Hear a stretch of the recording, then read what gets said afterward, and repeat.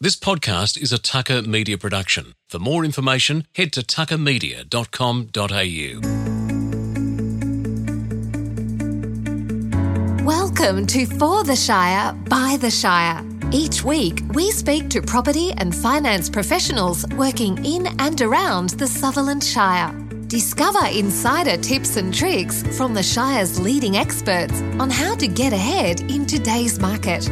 Introducing your host, Nathan Smith, the Director and Senior Mortgage Broker at the award-winning Birdie Wealth. Welcome to another episode of For the Shire, by the Shire. My name's Nathan, and today I'm joined by Catherine Fantov, who is the founder of Innovative Property Advocates. They specialise in sellers advocacy, which we're going to delve into a little bit deeper and explain what that means. She has 28 years experience in property, and her business was established in 2013. She's servicing clients all across Sydney and throughout Greater Illawarra. Catherine, welcome to the show. Thanks, Nathan. Thanks for coming along. Sellers advocacy, this is a really cool term, and we hear about buyers advocacy. So can you explain, first of all, what is sellers advocacy? So seller's advocacy, I guess it is a little bit like a buyer's advocate, but it's for a seller. So basically, we focus on helping clients to achieve top price for their home in the shortest possible time frame. And there's a few ways that we do this. We help them with the preparing of the property for sale.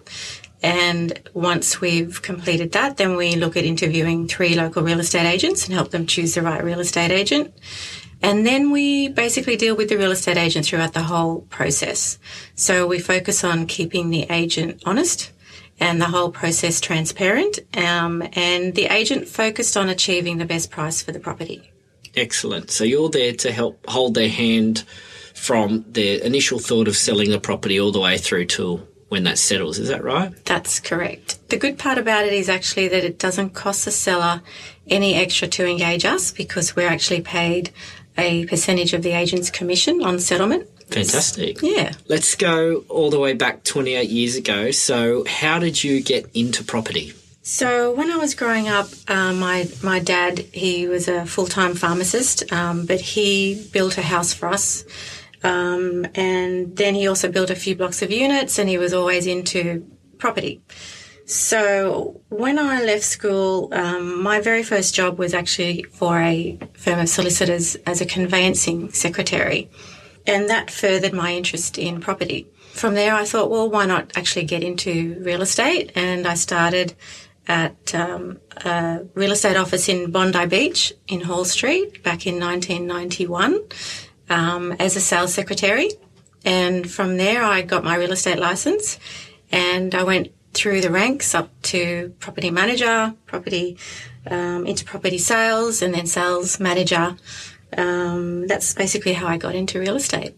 So you were in the sales side of things first, which there was probably no such thing as a seller's advocate back in the early 90s, was there? No, not at all. So you were selling property at that stage, getting an understanding of how property works. And at what point did you look at this seller's advocacy as a role? Seller's advocacy only really came to me probably 7 or 8 years ago. And it was when I actually was going to return to the industry after starting a family. And when I returned to the industry, I could see that not much had changed a lot. In fact, in some ways it had gotten worse. Some of the things that I saw didn't really impress me very much, and I could see that sellers really needed to have their interests protected. Because when I was in sales at Bondi Beach, things like dummy bidding, underquoting was everywhere. It was an industry that was pretty low down on the spectrum of trusted jobs. Absolutely, yep. And now the legislation has come in that they get around this, but there are a few things that still, I think, need to be improved. And that's what prompted me to start this type of a business. And when I was doing my research on this type of topic, I saw that in Melbourne there's a lot of vendors advocates down there. It's very popular. But in Sydney, not so much, more the buyers advocacy. And there's a few buyers advocates that do offer sellers advocacy as well. But for us, this is our primary focus. And people don't sell properties too often. I mean, how often do we actually transact on properties? It would be a handful of times in our life, and when you step into that world, the terminology and the way in which it happens can be really intimidating. So is that what you're there to do, is almost translate what's happening and explain that process to them? Yeah, exactly. We find that the type of people that we work with are typically people who don't have a lot of experience in the industry. They would only sell, as you say, a property maybe once every 7 to 10 years. Elderly people that are downsizing as well. People who have a mistrust of agents. So basically we're there to make the whole process more transparent and to make sure that they're only getting the facts. That's a bit of an issue in the industry these days, is that real estate agents, you know, although we do need them because we work together with them to get the best result, but unfortunately, to get the business, sometimes they have to overinflate the vendor's expectation, and that's just the nature of the business. Because if you go into a property and see a seller that's selling and you say, look, I think you can get X for your property, but actually that's a lot less than the other agents have quoted, then you're not going to get the business. So it's a bit of a catch-22 for agents. So basically we come in there to make that whole process far more transparent and honest and above board.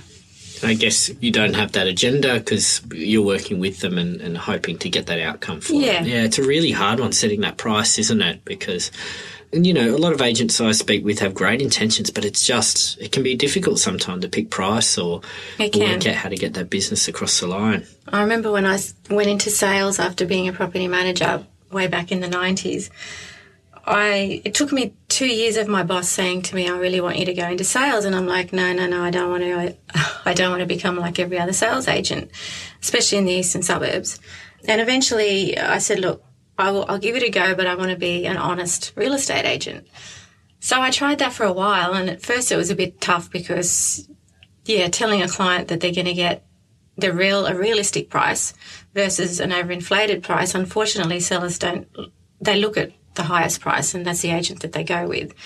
So ultimately you have to become the same as all the others. So that's kind of where I ended up, and I did really well for a while, but unfortunately my conscience got the better of me after a few years, and I decided, look, I don't like to overinflate people's expectations, and I left residential property and I actually went into commercial property, where it's all, you know, facts and figures, numbers. There's no emotion.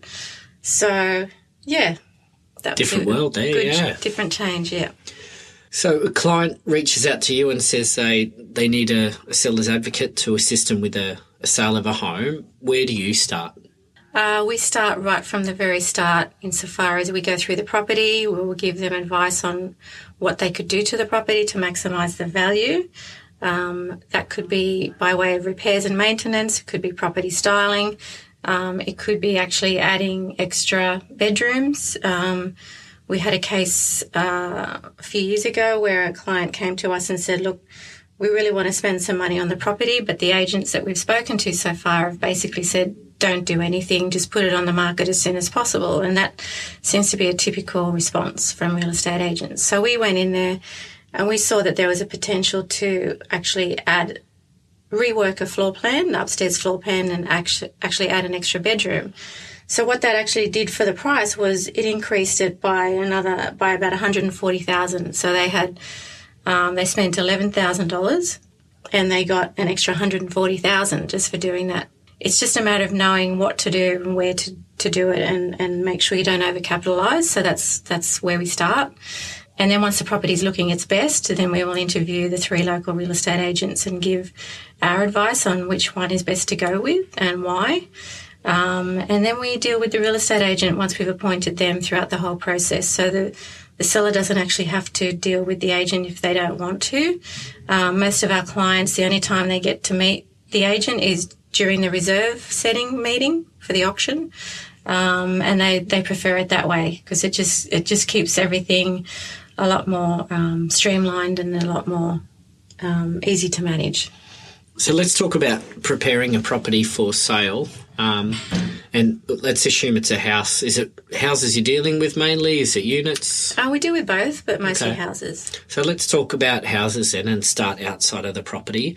What are some common tips that you're giving to people prior to selling their home? I guess so the curb appeal of a property is very important. Showing that the property is well looked after by having nicely manicured lawns, gardens, mulching the gardens, pulling out any dead plants or dead palm fronds or things that might be lying around, making sure that the letterbox looks good, it's not broken and the door hanging off, any painting that needs to be done, windows are cleaned, and the front door area looks inviting.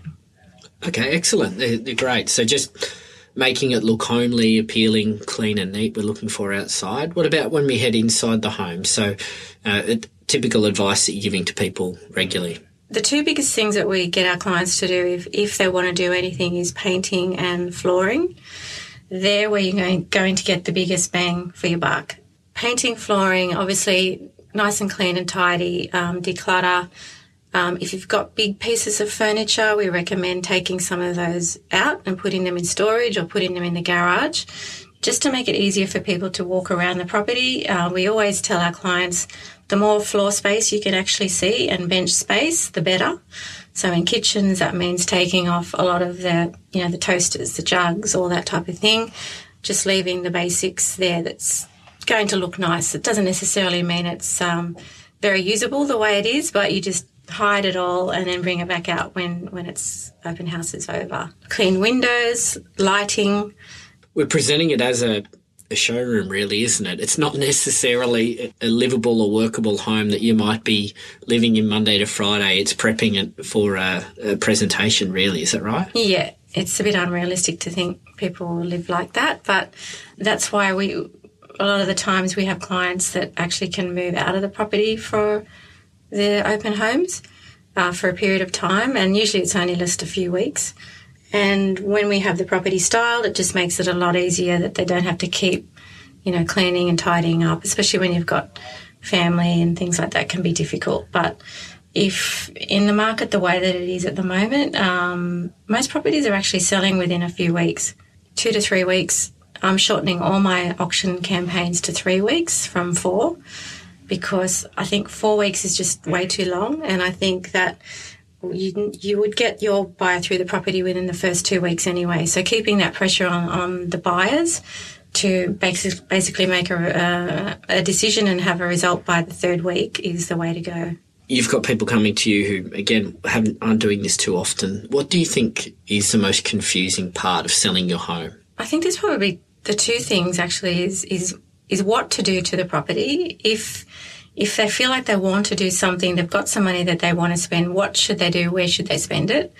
That's the first thing. And then the second thing is the agent. I know a lot of people know an agent, or a friend knows an agent, or they've been recommended this agent. And sometimes that can work out well, but sometimes it doesn't as well, because just because an agent, your friend or a family member, has had a good experience with a real estate agent doesn't mean that you're going to have the same success. So it's a tip that I always give is that make sure that you interview at least 3 real estate agents, even if you've been recommended one, because you just don't know who else is out there, and someone else might actually be better suited. Let's talk now about that interview process for you and when you're interviewing agents. How are you selecting an agent? So we go through a pretty strict interview process. We show the agent through the property, similarly to a seller would. The agent will sit down with us, and they'll have usually their marketing listing kit with them, which will outline how they propose to market the property, what the costs will be, that type of thing. A list of comparable sales, just to give an idea of the estimate that they're going to put on the property. Good agents will actually bring along a list of what's on the market that's comparable, just to give you an idea of, because it's all about supply and demand, the price that you can get for the property. So if there's not a lot of supply, but there's high demand and your property's coming on, then you should be able to get a pretty good price. So apart from all of those surface type of questions, we actually delve a lot deeper into how they actually run their open homes. So who's going to be at the property, who's going to be making the follow-up calls, how do they address the question of price when buyers are asking them. This is mostly to do with auction campaigns where you shouldn't be disclosing a price. A price range is good to give. Buyers will want it and they'll get upset with the agent if the agent won't give them any feedback. So the agent needs to be very careful as to what sort of price range that they put forward, because if they put forward a price range that's too low, then we're not going to get to the level that we want to get to. And if it's too high, then they're basically destroying the whole campaign. So these are all questions that we ask them, how they do that, what they would be quoting for this particular property, getting really right down into those hard questions. I've heard you mention auction a few times. Auction versus private treaty, is auction where you see the best value for someone selling their home, and why? In the Shire, I would say yes, and it does really relate to the type of property as well. So if it's a unit, that's pretty standard. However, in saying that, I have a property at the moment that is just a one-bedroom unit in Cronulla, but we're going to auction that. And the reason for that is because at the moment the first home buyer market is extremely strong, and there are properties that get like 40 people coming through on the first open house. And the other day I was at an open house to look at a property similar to this one, and I was lined up out the door waiting to get in.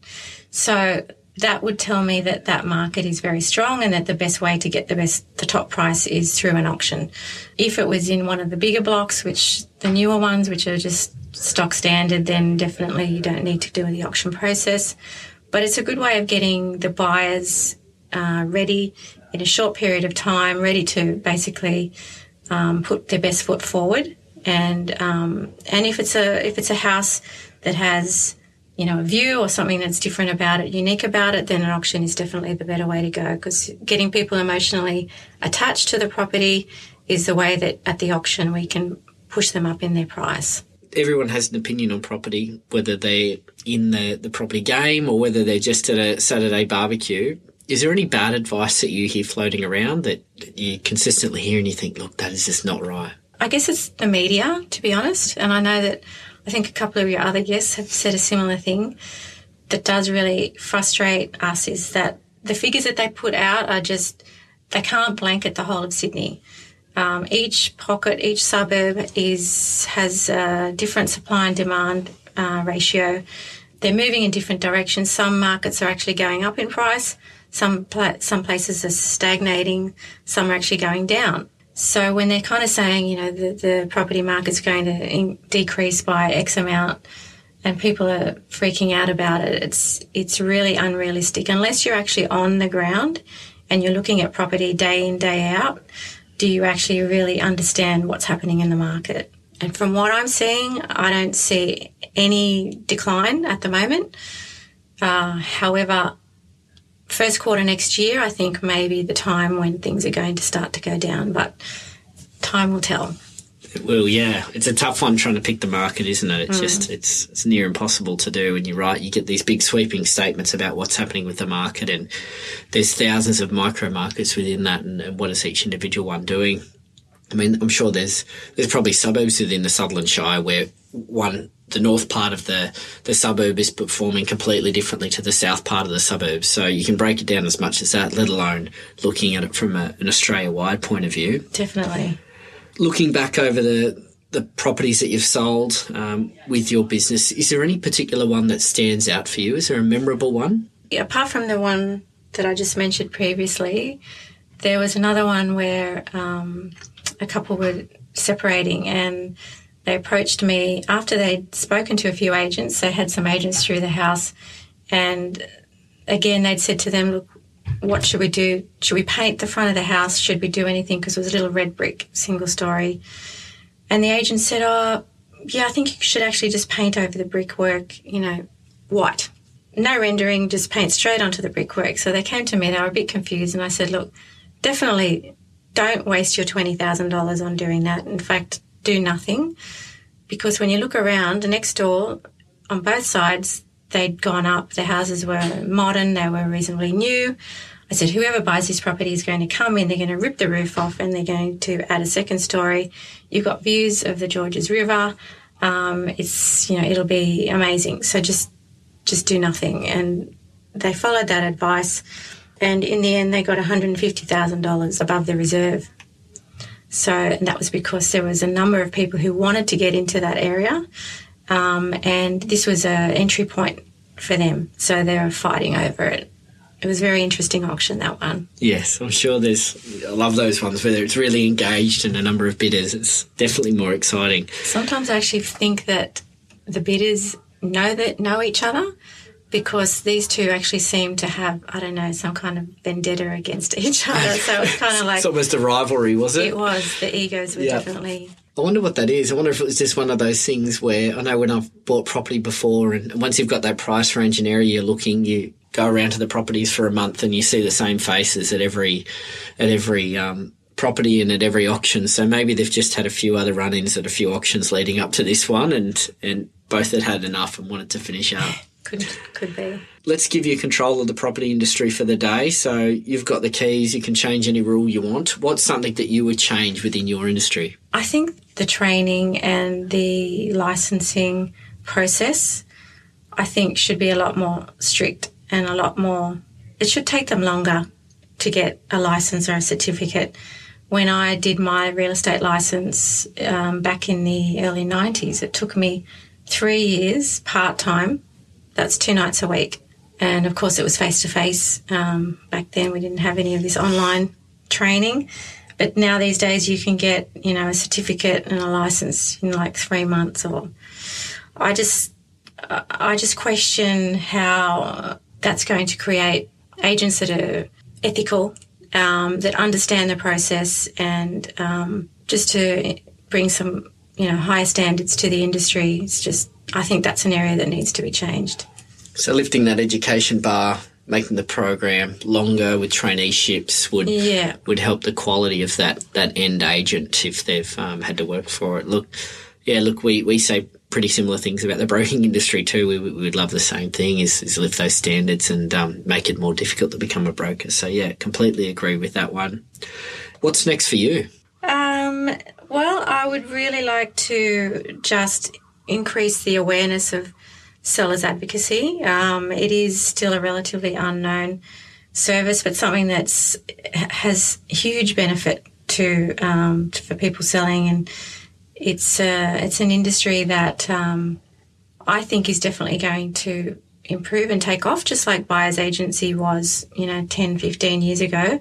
I think sellers advocacy is going to become something that is very well known, especially the fact that it doesn't cost a seller anything to engage a seller's advocate. It's kind of like, why wouldn't you try have someone? But you'd have to be very particular about the seller's advocate. From my point of view, I mean, I've got 28 years of experience, and the reason that I became a seller's advocate is that I wanted to share the experience and the knowledge that I have learned over that amount of time, just to help improve the standards of the industry, even if it's in a small way, but just to improve the overall client experience. Catherine, thanks so much for coming in today, getting a better understanding of sellers advocacy, how that whole role works, and if you're anyone out there looking to sell a property, particularly if just the thought of selling a property is intimidating and scary for you, Catherine's here to walk you and hold your hand all the way through that process. Catherine, thanks so much for sharing your advice today. Where can people find you? They can go to innovativeproperty.com.au, and they could reach out by phone. My number is 0411 5222 33. Excellent. We'll have all those details in the show notes. Thanks for joining us. Thanks, Nathan. This podcast is for general information only.